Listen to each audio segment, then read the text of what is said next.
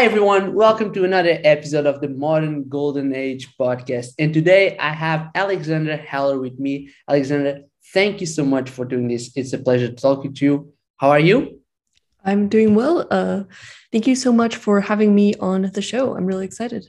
Yeah, me too. So, one perfectly random question.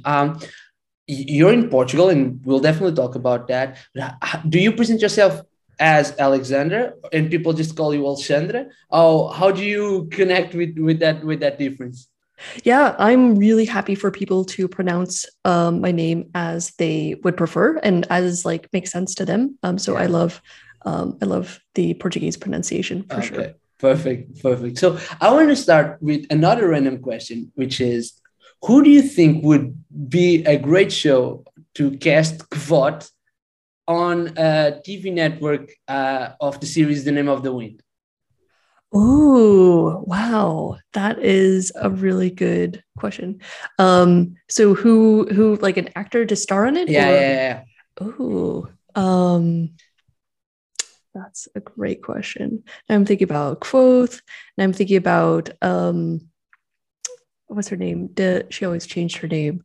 Um, The I don't have a great answer for it, but now okay. I'm really thinking about it. Yeah, so I'll definitely want an answer to that after Yeah. the show. You can go think about it and talk. Because I was reading through some of your articles in your website, and I found out that you read The Name of the Wind by Patrick Rothfuss, which is a phenomenal book. Have you read like the other book? Mhm. Okay, perfect. So you're Yes. you just like me. You're waiting for the third one to be out, right? Yeah, Yeah. yeah. It's such a great book. So let's start by talking about Portugal. So Mhm. tell me, how did you end up here?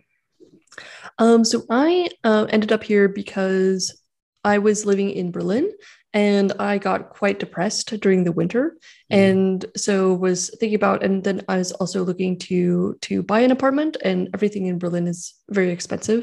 Yeah. And then I was looking at Lisbon because people talk so much about how Lisbon is lovely, and it's one of the only countries in Southern Europe that is really English friendly. And I knew that it would take me some time to learn Portuguese.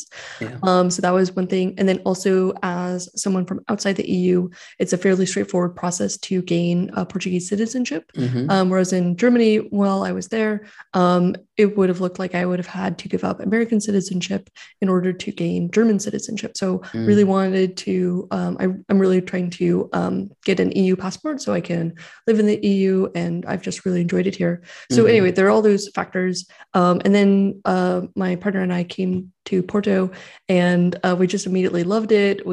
So yeah, that's how we got here. Yeah.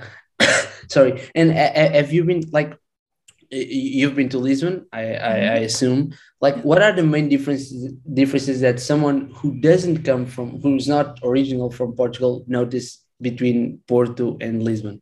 Yeah. I'm actually writing a blog about this because I have a lot of friends. As you probably know, like Portugal is becoming very popular to move to. Yeah. And a lot of people are going to Lisbon. And because that's the default, that's the kind of like, if you think about Portugal and you're thinking about, okay, I want to live in a city, then you think about Lisbon. Yeah. And so I think that Lisbon is really great in that it has so much happening. There's so much life. Do you live in Lisbon, right? Yeah. Yeah. Yeah. Yeah. Okay. Okay, great. So I'd love to have this conversation, to hear your take on this. But I think that for me, I was really looking to be able to, like, I don't like having a car and I don't like taking a taxi. Mm. And I really want to be able to get from one side of town to the other Just really welcome. easily. And so, as a small town that's very walkable, Mm-hmm. Porto is really lovely. And Mm-hmm. then just we're looking to buy an apartment. And so the property prices in Lisbon are Yeah. quite high right now. Yeah. And so, whereas Porto is like, oh, wow, felt that the money could go so much further. And Mm-hmm. then also, Porto just has this kind of very like chill vibe. Like Mm. Lisbon, it feels hectic, it's happening, it's exciting. Some people really love that. Yeah. But now I'm, in my mid 30s. I think I'm just like wanting more quiet, chill time. Like I would just want to read a Yeah. book and chill out. And so Porto to me feels really lovely. But I know that Yeah. some people, come to Porto and they're like, oh, it's boring, whatever. Yeah. But they're both very beautiful cities. Mm-hmm. Porto has these beautiful. If you go across the bridge, to Gaia and look at Porto. Yeah. It's like all the tourists are there. It's because it's gorgeous. Yeah. But Lisbon has so many beautiful sites as well. So they're Yeah. both very beautiful cities. Yeah. Absolutely. I usually say that I love Lisbon. I'll be honest. It's one of my favorite cities in Portugal. And I love it here. As you said, like the action is here. Everyone is. It seems like it's a little bit like the city is always on the move. I remember, like I studied in another Portuguese city called Évora, which is in Alentejo, perfect, which is very slow paced. Yeah. Especially because it's really hot. So if everyone starts moving really fast, everyone starts sweating. So everyone will start to move really slow. And I remember that I was studying there, and half of the week I would spend there, and then the other half I would come to Lisbon to try to find a way to play music because I was studying music. Cool. And yeah, and while I was in Lisbon, it was really weird because I would get here and I would walk really slow because I was used to the rhythm of the city in Évora. But after like a day, I was already moving fast and trying to just like pass people on the subway and all that stuff. And so Lisbon is a really active city. However, my favorite, I don't want to say my favorite, but like Porto has like a really special place in my heart because I like, first of all, the architecture in Porto is beautiful. I really enjoy the dark walls and the mystic of the city. I always say that Lisbon is where the action is, but Porto is where the magic is. And it's a lot, like you said, it's just like the city where you go to, at least that's my go-to, to reflect and to think about stuff. And I remember doing like this solo travel to Porto just to spend some time alone. And that really made me fell in love with just the reflective side of the city. So yeah. And you just said that for you, it was really important to just walk around the city, right? And that, I assume, is because you're very big activist of the environment. And especially one of the things that I really enjoyed was in your Twitter, in your bio, you mentioned solar punk, which is something that I've discovered only a couple of months ago, and I fell in love with all the aesthetics and all the idea. So for everyone who's listening and doesn't know, and it definitely relates, at least to me, to a modern golden age. So for everyone listening, can you please just say a few words about what solar punk is? Yeah, that's a great question. And I think, I'm not sure that I have the best definition of it, but I would say it is kind of an aesthetic. To me, it's about like kind of using technology to foster a real like sort of like ecologically beautiful world that's like technologically enhanced. So it's, it's like solar panels and like whatever. But also, like, if you just Google solar punk and then go to images, like you can see these beautiful, like it kind of looks like Singapore to me, where it's like you have all these like beautiful architecture with all these gardens. It's all about like integrating everything, like nature into everything, into our architecture, into like these beautiful planned cities. And to me, it just represents like happiness to see all of these. Like to see these cities, but they're like so flourishing with biodiversity, with plants. I can imagine that like the insects really love to live there, whereas I don't think insects particularly. There's not a lot of good things unless you're a fly. It's like not as great to live in a city, whereas versus the countryside. So that's kind of what I think about. Yeah, and so where does that passion with the environment and with nature comes from? Have you always been like that, or did anything happen in your life that made you more aware of that? How did that start?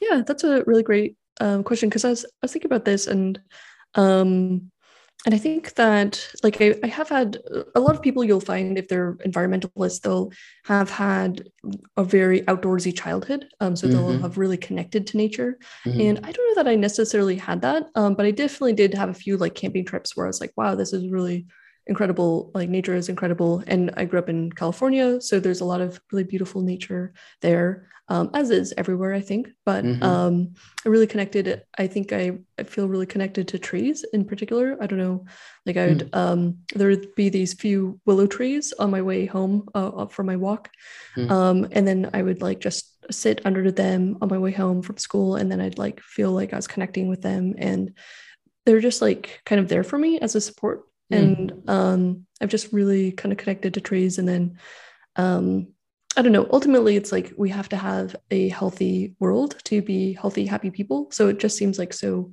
clear that we need to support the environment if we care about living ourselves. Absolutely. That's so fascinating, the relationship with the trees. Like, have you ever like hugged a tree? Have you had that experience? For sure. Because that's one of the things that I remember. I don't remember how I ended up doing it, but it was like some kind of outdoors activity with a bunch of friends, probably while I was young, or maybe it was just my granddad who incentivized me to do it. And I remember that I felt really good. It's almost like I felt like by embracing the tree was embracing myself as well. Awesome. And so, of course, you work on that area. And I have a bunch of questions that are not work related, but I do want to ask you, like, you've been in a bunch of different places, and especially working as in marketing, and you were like, you learned how to do marketing and you end up going again to a bunch of different places, but right now you're in a very special place. I read your Medium article about starting as a marketing manager. So talk us a little bit about where you are and what you guys do. Yeah. So right now I'm working with BitGreen, and this is at the intersection of blockchain technology and sustainability. So basically what BitGreen is it's a blockchain that doesn't waste a lot of electricity. People often hear that with blockchain tech, but now there's further innovation where blockchains don't have to waste, or like, you know, they don't waste such an incredible amount of energy at all. And so this is a blockchain for sustainability that's trying to do a few things. And first, it is a blockchain for other sustainability projects to build on it. And then it's ultimately trying to solve for the funding gap in impact investment. So the goal of the project is to get 1 trillion into sustainable project financing within 10 years. And so 1 trillion sounds like a lot, but actually, like, we need trillions and trillions and trillions of dollars in sustainable projects in order to combat climate change, let alone all of the other environmental problems that we're facing. So I think it's very ambitious. It's very inspiring project, but also it's looking at there are a lot of obstacles with funding sustainable projects, and so it's really improving that. But also with blockchain platforms, it's an open network, and so builders can come in and use, okay, you know, hey, here's some carbon credits. Now we can build things with carbon credits, or hey, here is a collateralized loan, a tokenized loan. Now we can build with those tokens and build different DeFi, you know, protocols with it. So there's a lot of room for innovation, and I think that we need innovation in order to go to get beyond where we are now, because we're obviously having trouble financing the sustainability that we need. Why do you think that is? Like, why is it so hard to actually fund sustainable projects? So let's say you've got a wind farm and you're trying to fund a wind farm. I mean, maybe a wind farm isn't, like, let's say it's in some sort of area that doesn't receive funding as easily as, you know, maybe European countries or the US, maybe it's in Africa, maybe it's in a developing country somewhere. And so there's not as much financial infrastructure. Then, you know, it's like, what tends to happen is that you'll have the funding that is locked up for many years. Like, to even, okay, let's say that they can find the funding, whatever. There has to be a lot of due diligence that has to be done on that deal in order to do the funding, and so that takes maybe an analyst a month or two, and then the funding itself is locked up for maybe 10 years, maybe 20 years, maybe 30 years. And so it's that's a lot of capital to be locked up. So it's not liquid. And so basically people can't get their investment out.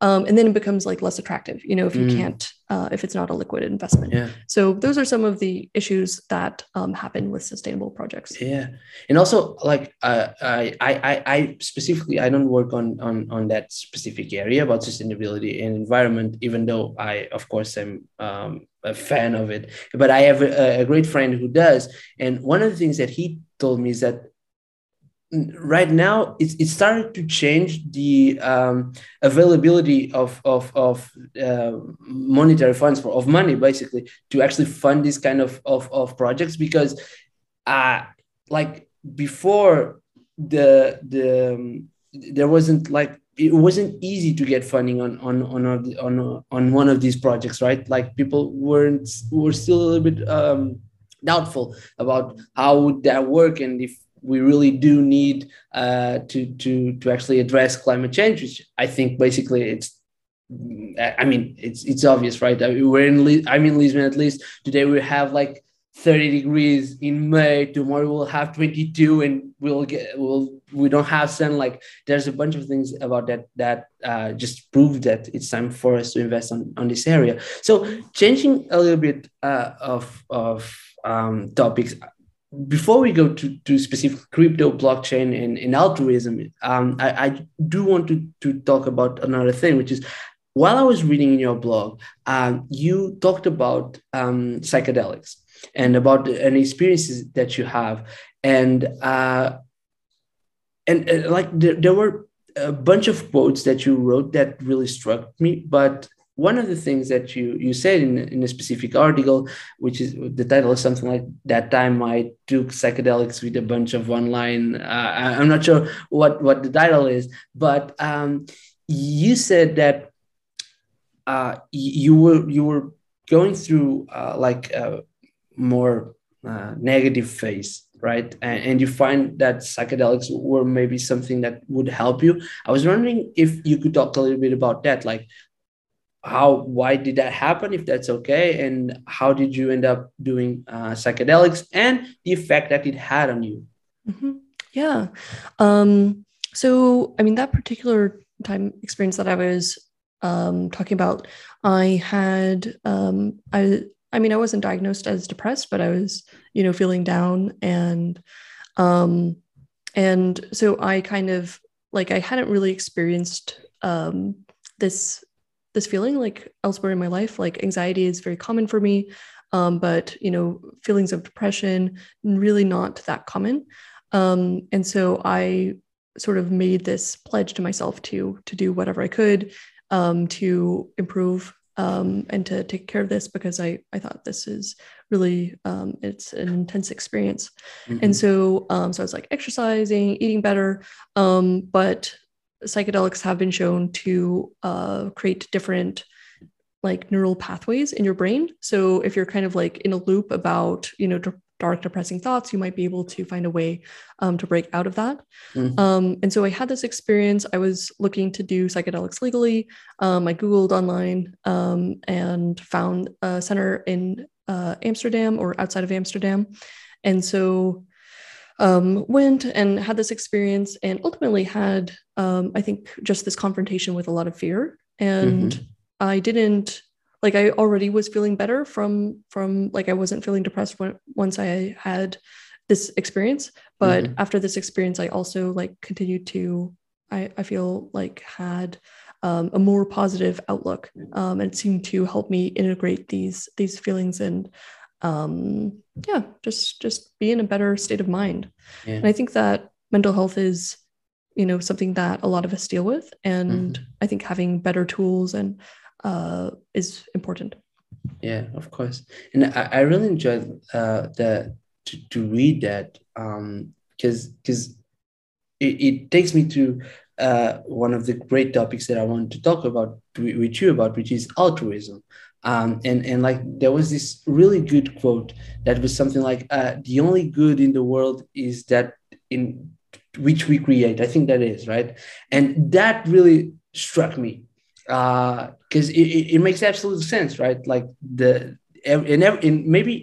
there's good in the world that we don't create, but others have created for us, right? And it's really important for us to appreciate that. Like I read another article that you called 10 euros, right? Which was basically the story where someone asked you for money and you gave them 10 euros, and suddenly, for some reason, like I was doing research about your to this podcast, and suddenly the word altruism started popping out of nowhere in places where I've never seen it. And so I was wondering, like, how if you could talk about your relationship with altruism and how did that start? Yeah. So it originally started with seeing, I just ran into Giving What We Can, which is a membership where people take a pledge to donate 10% of their income for life to effective organizations. And at the time, I was managing an e-commerce company. Even though that e-commerce company was creating good in the world through supporting sustainable agriculture, I felt like out of alignment with my values of helping the world and wanting to use my life to help the world, which I think is something that so many of us have. And so I thought, okay, well, maybe I can just donate money, and that donation is a path to fulfill my this need and this value that I have. And so I started, and I'm pretty, like, I'd say financially conservative on some level. Like I don't take it lightly to, give away money. But I really felt like it was beautiful. And I actually felt like my life improved. I felt like my relationship to money improved. And I felt like I finally was living my values. And so I really had a transformation and it's also really cool because it's like I could just click some buttons. Like it wasn't that hard for me. Like, yeah, I had to make the money or whatever, but I was already doing that in my life. I was lucky to be in a position where I had, I wasn't just living paycheck to paycheck. I could give. And then I just felt like I had transformation from that. And it's interesting. I actually went to interview people other people who had also taken this membership, because I was trying to figure out, like, oh, did they find that this is actually kind of hard to do? Like, it's hard to, like, give, thousands of dollars away that, you felt like you had worked really hard for. And ultimately I found that the people that I talked to, at least, were far more altruistic than I was. And they just, like, love to live for others. They could just see, like, oh, another's happiness is equal to my own. And, like, $1 to me makes such less of a difference to me than $1 to somebody else who's living perhaps in extreme poverty, or who to prevent them from XYZ disease, or to an animal to prevent them from living such suffering in factory farming. So anyway, it was really inspiring, actually. But I struggled to find somebody who, had the same struggle. Yeah. So, is there any particular investment that you've made that really strikes out as, like, something that you're really proud of? Because I remember, like, just to share, like, I there was a moment in my life where I was starting to feel a little bit more comfortable around money. Fortunately, I'm back at it, but there were some downsides. But I remember that there was a moment where I was starting to do it, and I decided that I wanted to give something, and there was, like, this. I don't remember the name, but I had been doing some research, and I found this organization that would help schools in developing countries. And I remember looking at my first paycheck and thinking, I'm going to put some money there, and that felt amazing. And so, how about you? How are some of your personal donations that you're really proud of? Yeah. I think that's really beautiful, and I think it is something that, I think it just enhances my quality of life, really. I mean, just to be able to feel like I've contributed to something larger than myself. I would say, like, I recently donated to an organization called Legal Impact for Chickens, and this is in the US, but it's really cool. It's just this woman who's a lawyer, and then she just, like, wants to have better like living conditions for chickens. And Mm-hmm. so she's just like figuring out like legal ways to do that. And so she's just like a very creative, inventive lawyer. And Yeah. it's really lovely because she's at the beginning of this organization. And so I got to talk to her and I got to like hear all about it. And for me, like one thing that I really don't like looking at is animal suffering. I just like get extremely sad. And so I was talking to her about it, and she just loves, like, she doesn't really think about it. She just like loves doing law, and she loves, like, she recognizes the animal suffering, and sometimes she Mm-hmm. has to review footage from like farms where they're abusing chickens. But like ultimately, she's just excited to be able to like live her passion and also like benefit chickens. So Yeah. that's one area that I thought was really cool. Yeah. And like, besides the overall feeling that you get, were there any more changes in your worldview when you started donating more money? Like, you talked about it improved your relationship with money and aligned with your values. Like, talk a little bit about those differences as well. Yeah. I think that it's kind of like you get to be the person that you dream of being, like that's ultimately what I would like to be. I have these values. I'd Hmm. like to live in alignment with them. I'm often failing of them, but I think Yeah. that the journey of aspiring to those, I think is really beautiful. And to see any progress on that makes me Hmm. feel just so inspired and um, yeah, just in love with like how we can use our lives for good and for improving the world. But also like I do have a magical thinking about donating 10% of your income. Like I actually think it's like just creates some like loop of abundance. Mm-hmm. And I've just from very different sources, I've like heard this be mirrored. Like somebody mentioned something like, oh, if you donate 10%, then like the people that I've seen do that like inevitably are become successful.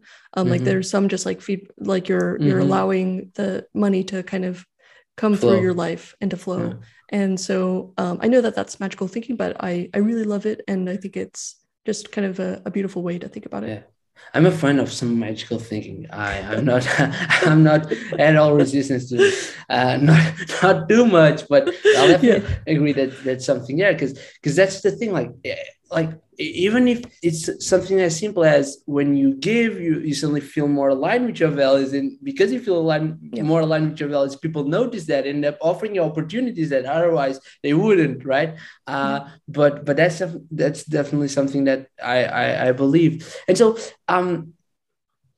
and moving a little bit beyond, like, there was in that article that I mentioned about the 10 euros, you wrote a sentence that really moved me, and I'm going to read it because I don't want to misquote it. And it's something like, I thought what I could buy for 3,650 dollars, that would be better than having these experience 365 times. And you say that because you're basically I mean, I'll let you explain it. So explain to us what this sentence means and why did you write it? Yeah. So I was out getting a coffee one morning when I was in Berlin, and and then I walked by someone and he asked me for change. And then he explained it. Oh, he hadn't had a coffee yet. And, I was there with a coffee, and I'm like, well, yeah, of course, that makes a lot of sense to me. I also want coffee.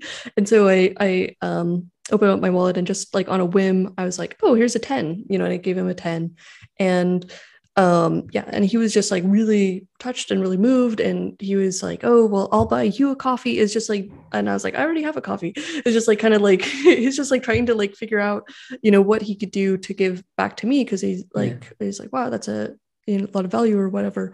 And and it didn't really matter to me like what happened with this. I mean, Yeah. it did, like I care about this individual, but ultimately what I got out of this was like that was a really meaningful experience.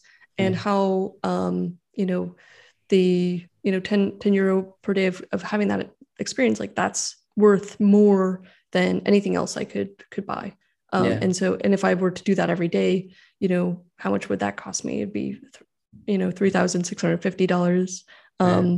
Like that seems like the most meaning that I could get from this money. That's valid, yeah. And making a segue, you said that you said this in the website of the project that we're about to talk about. That at a certain point, contributing to solving the world's problems is more satisfying than anything money can buy. That, of course, is on the website of the Crypto Philanthropy Club. And I was wondering if you explain to us, as you are the founder, how did that start? What you guys do? Tell us a little bit more about that project. Because I believe, and sorry, but just to have this note, because I believe that almost anything that you talk about is related to a modern golden age, which is the topic that I want to get into afterwards. But I truly believe that this project has a direct connection to what we can expect from a modern golden age. So tell us a little bit more about Crypto Philanthropy Club.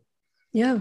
So basically, I started a Crypto Philanthropy Club because I'm in the sort of crypto space, and often people will, they'll have some crypto, it'll go up in value, and then my hypothesis is that these people maybe they don't recognize the opportunity that they have to share this newfound wealth with others, and actually this will be more valuable and meaningful to them than any material possessions that they might come by, assuming that their base material needs are met. So that's kind of the Crypto Philanthropy Club is trying to advocate for giving in the crypto community. And so it's a slow going project because I'm busy, but I'm working on resources like donation guide for taxes in various countries and how to donate crypto, because it's not always that straightforward how to do it. And then also kind of I'm going to be like showcasing different causes that people can contribute to. However, the market just crashed, so I might let it recover a little bit before that. But well, that definitely will happen, and the market will go up again. And once they do, people will. Because I'm curious, like you just mentioned that it's not that straightforward to just have a bunch of crypto in whatever coin it is and donate it to a cause. Like, how does that work? Guide us through that process. Yeah. So there's various different ways of doing it. And that's, I have a podcast for Crypto Philanthropy Club and starting to interview different ways. So there's a crypto native platform, which is Giveth. And so if you have, I think if you have either Ether or USDC, you can donate that directly to these, like there's different projects that are there. And so, so you can create a project. You could say, hey, I want to feed the homeless. And then people can send you crypto to fund that. Or you can just like see all of the different initiatives going on that are on the Giveth platform, and then you can donate directly. And that's pretty cool because it's all just like crypto to crypto. And then you receive Give tokens back because as a sign of your donation. So that's one option. There's a lot of more traditional organizations and charities have listings of addresses of Bitcoin or Ether or whatever that they accept donations in. There's also every.org, which is a really good donation site. It has all these different cool platforms of different charities on there. And then they'll accept major cryptocurrencies for, like, I think Bitcoin, Ether for like many of them. And then also if you want to donate above a certain amount, then they will set up a unique address if it's like a more esoteric crypto. Yeah. So, but there's more options than that, but those are some top level ones. And people should follow Crypto Philanthropy Club, and when they do, you'll probably post them in the future, so that's fine. So let's get into the modern golden age, and just to give you a little bit of context, I've told this before in the podcast, but when I was starting this whole podcast started because of that Visa meme. I'm assuming you know Visa, which says that if you point out the old, like, these domino pieces starting with friendly ambitious nerds, we'll get to the golden age of humanity. And I remember that the first time that I looked at that meme, that really blew my mind, and I was thinking about it, and I realized that I want to be a part of this. I don't know how, but I really want to be part of this. And so what I did was I looked at what I could do, and I said, I like talking with people. I like connecting different people. So let me try and have conversations about it and maybe connect people that otherwise wouldn't know each other. And so I started this podcast because of that. And when I did, I spent a lot of time because I believe that if I was going to create this podcast, I should have like this perfectly clear vision about what I think a modern golden age is. And then I realized that that made no sense because to me, being in the modern golden age, it's about co-creating and having like this really straight vision about it made no sense because what I want to do is I want to ask other people what modern golden age looks like to them, and then try to understand some common points between all these different dances. So what are the common values and practices and beliefs that we have to build that modern golden age? So that being said, I would love to hear your take on it. Like, what do you think a modern golden age is? What does it look like? What are some of the values, practices, beliefs? Tell me about it. Yeah. Well, I just want to say that I love this project so much, and I love that you're coming from this point because I feel like it's easy for me, at least in the modern, getting so much news and so much information. Like it's very easy to get bogged down into like everything that's wrong and everything that's happening, and especially if you're following environmental news. Environmental news doesn't tend to get better, so it just feels like really bad. So I just really love that it's like to open this, like to start the conversation like this and be like, okay, what is it that we want to create? And because it's totally possible. And then how can we create that? And what is it even that we want to create? And I love that so much. And I think that for me, like a modern golden age, I guess like there's some experiences that I've had where I've had like, oh, wow, like life could be like this. And one of them is discovering ecstatic dance for the first time. I don't know if you're okay. Yeah, I've done it once and I've loved it. Yeah.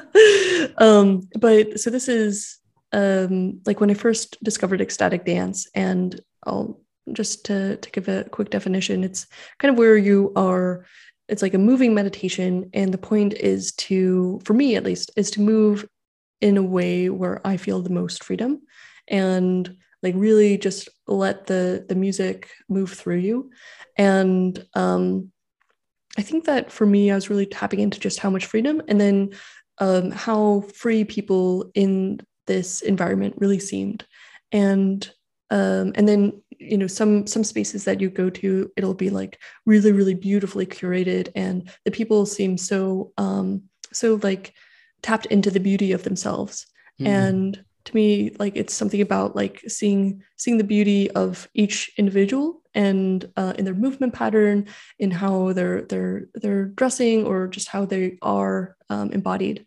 And to me, there's something that's something that we're missing, I think, but we can expand so much as a society. And I think I was reading a little bit about how you were working with kids to show them alternate paths of entrepreneurship, or how you don't have to just be a doctor or a lawyer or whatever.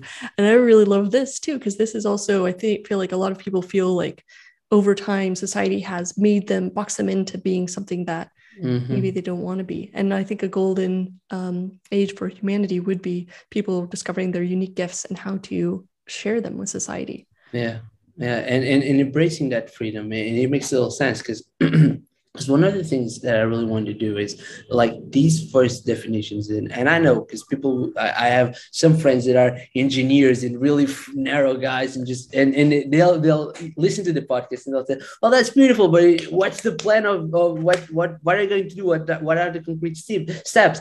And to me, it's really comfortable to have like these, first of all, like visions.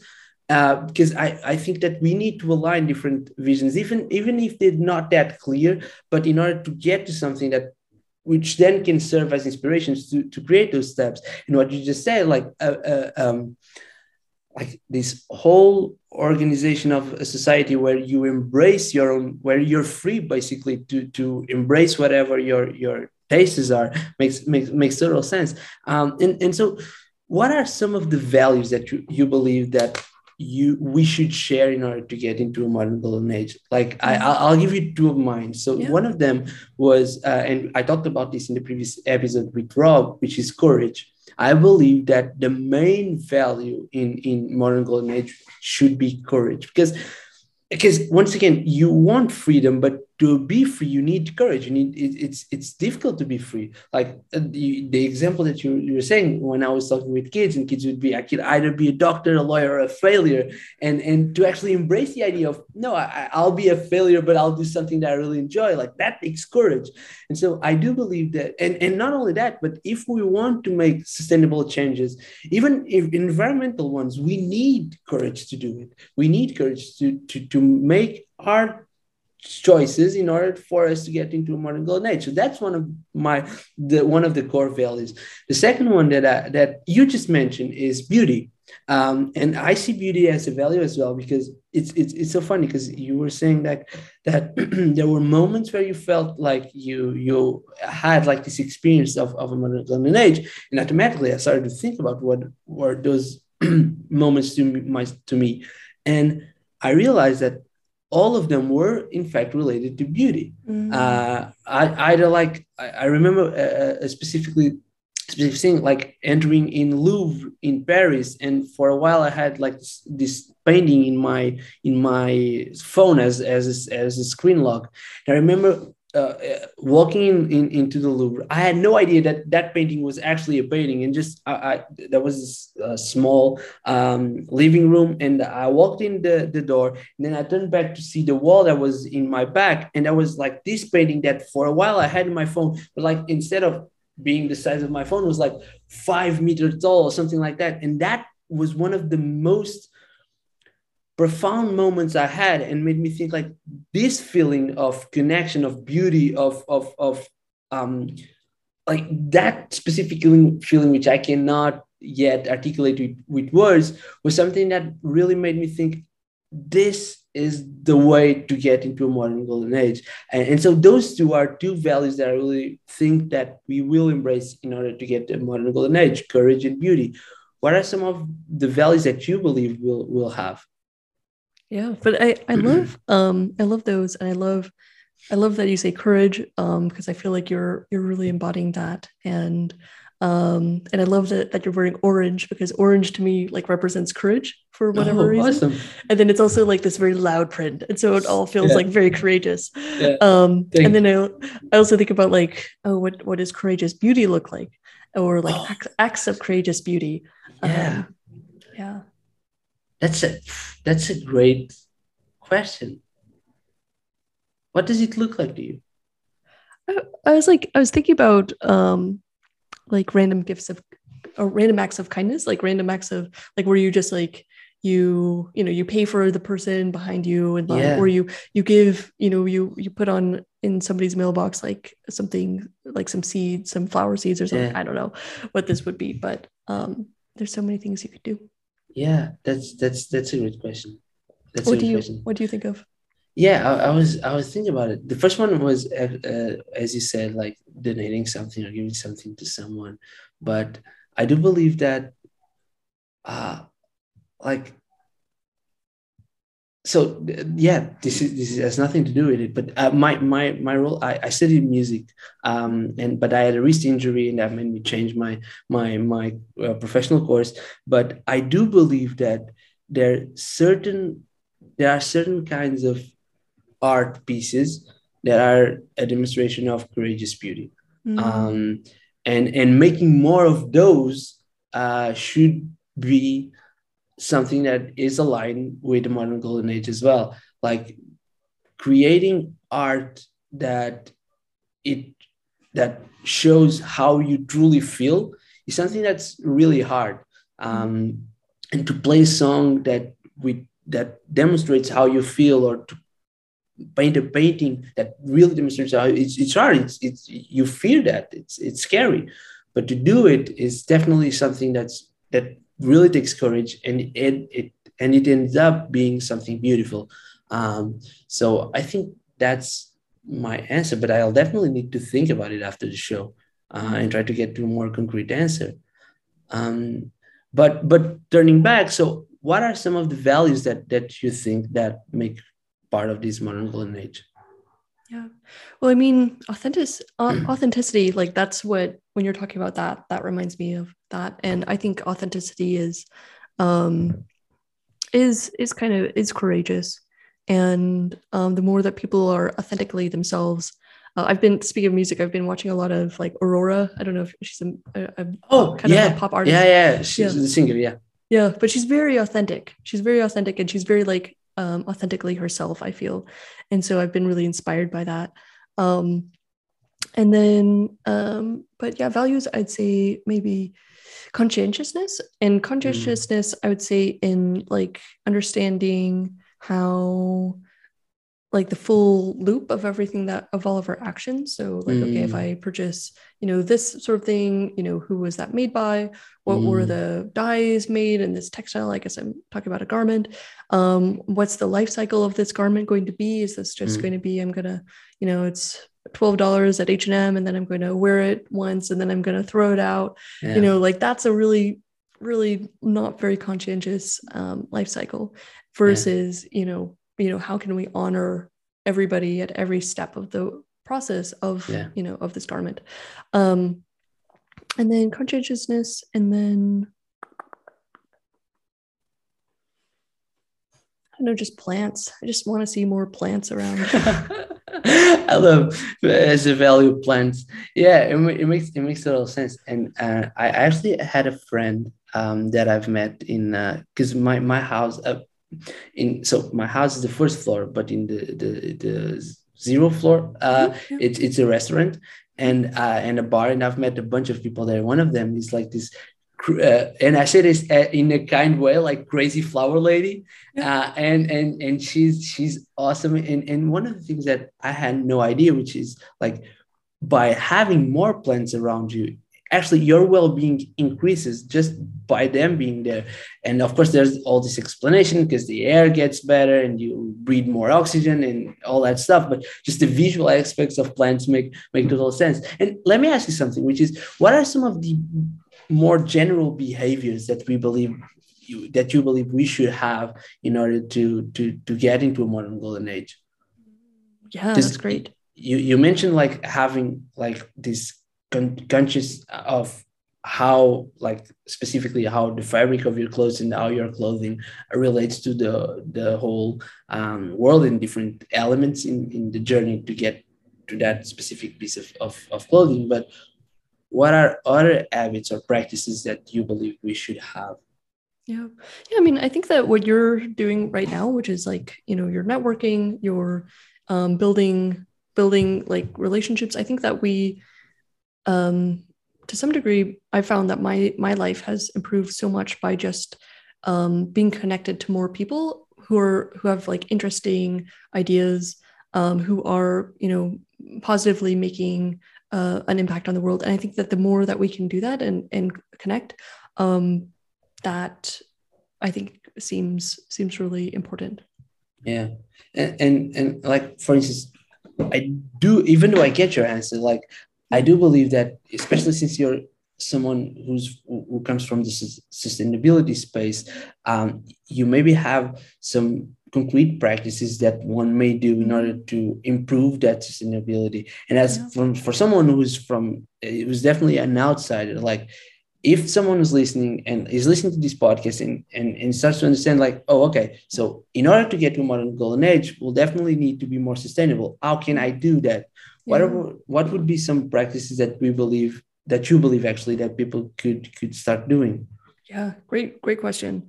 I mean, one thing is to just think about your actions in terms of like, there's lots and lots. We actually have enough clothes. We can buy used clothes. We can get used furniture. We don't have to be creating materials from scratch all the time. We don't have to be buying the new iPhone all the time. And, flying definitely is impactful. How can we, be conscious of this? I'm terrible at this. I still fly quite a bit. But then also like, okay, what are you eating? How is it packaged? Definitely animal products are more impactful. So you can think about all of that. But I think that there's also like, what are you doing in the world? So if you're working for some company that's kind of destroying the planet, then, you can eat vegan and not fly all you want, but you're still contributing to to a world. So I think, I don't know. I think I don't want to make anyone's behavior, because people, maybe they're supporting their family and they need this job or whatever. So I don't mean to be criticizing anyone, but also like, I think that we can all, just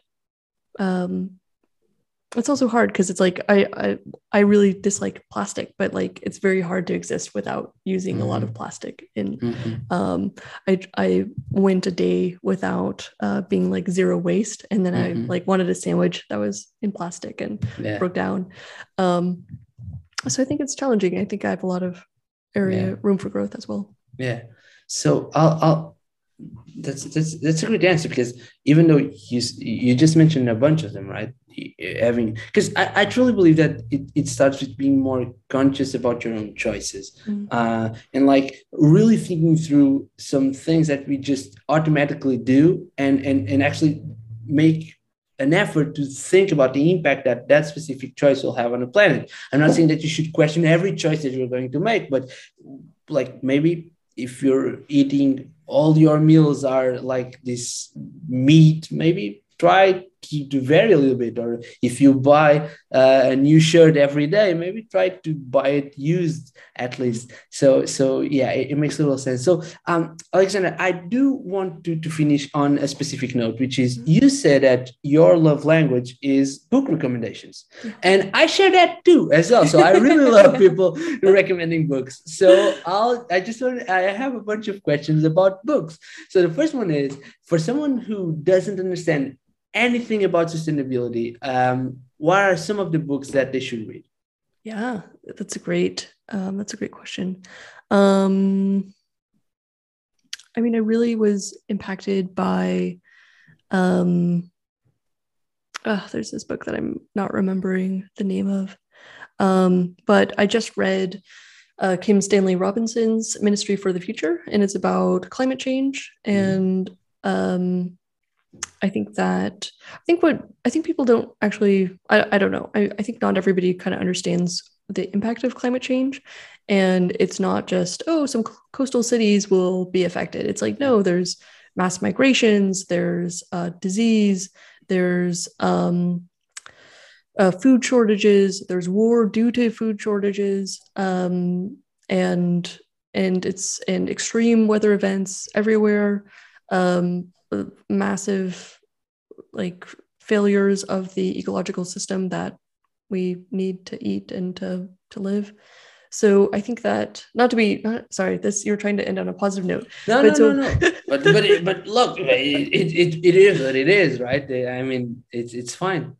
Yeah, but so Kim, I think that this book, Ministry of the Future, does a lovely way of like, it showcases in a story format, like it's like showing the world adapting to climate change, or just like not really adapting, but kind of what's happening. And then ultimately it's a positive book. So I really, that'd be my recommendation at the moment. Yeah, I would have like to me, because I only recently I started to go through that area, and one of the books that I've been really enjoying, in fact, I've been reading it really slow so I could try to understand it all, is a book called How Soon Is Now. I don't know if you've read it. It's like it's by this writer, and he basically wants to build like a concrete version of a modern golden age. And I think it's Daniel Pickett. I'm not sure, but he basically goes through the book explaining what are some of the changes that we actually need to do in order to get to that specific point where we have a concrete modern golden age. And one of the first things that he talks about is sustainability, and that's why I got into it. And I'll definitely read the one that you just recommended. So that's it. Now, second book recommendation about crypto. So for someone who is starting to get into that space, do you have any book recommendation at all? Wow. And here we can expand the definition. It doesn't have to be a book, but like what are some resources that one can go to in order to better understand it? Yeah, I would say I have not read many books on crypto, so I can't say that. Actually, there is Strength in Numbers, which Bill Laboon wrote, and it's kind of a novel, and it's in a novel format, helping you understand the basics of crypto. And so that is a kind of a novel format. Otherwise, I really enjoyed A16Z's. They had a crypto startup school, and that was like it's interesting from a more business perspective of crypto. So often I'll direct people to that series. But there's a lot of like cool, like, if you just like, how does blockchain work? There's a lot of really cool, interesting, and well done YouTubes on that. Yeah. Okay, perfect. So last question about books. What like book recommendation as a love language assumes that someone somewhere around your history has recommended you a book that made you feel really good. At least I assume that. Like, what was the best book that someone else recommended to you? Ooh, that's a great question. I like want to cheat and look at all my my library. From the top of your head, we can always then I'll write an article about our conversation and we'll put a bunch of them there. But right now, okay, yeah, I would say just going back to the philanthropy.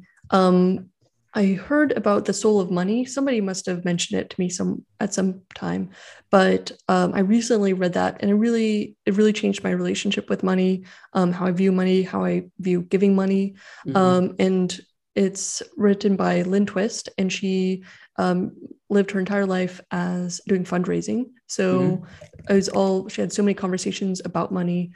She started a nonprofit to protect the rainforest and indigenous peoples there. And it's an incredible book because it changed my view of money from something of scarcity. I mean, that's the conversation that we tend to have around money. So scarce, like just need to grab onto it and hoard it, to being one of sufficiency and also how do you express your values through giving money. And I just had such a refreshing experience of empowerment around money and feeling so much less constrained by fear and scarcity. So it's really powerful. Awesome. Alexandra, thank you so much. Last question. If anyone wants to connect with you or follow your projects, what's the best place to do so? Yeah. So I'm pretty active on Twitter at ALXHeller, HELLER. And then I also have my blog, alexandraheller.com. And we'll link to those in the description. Alexandra, thank you so much for doing this. It was a pleasure. I really enjoyed our conversation. To anyone listening, you can subscribe in your favorite podcast platform, and I'll see you next week for another episode. Thank you so much. Bye. Thank you. Bye.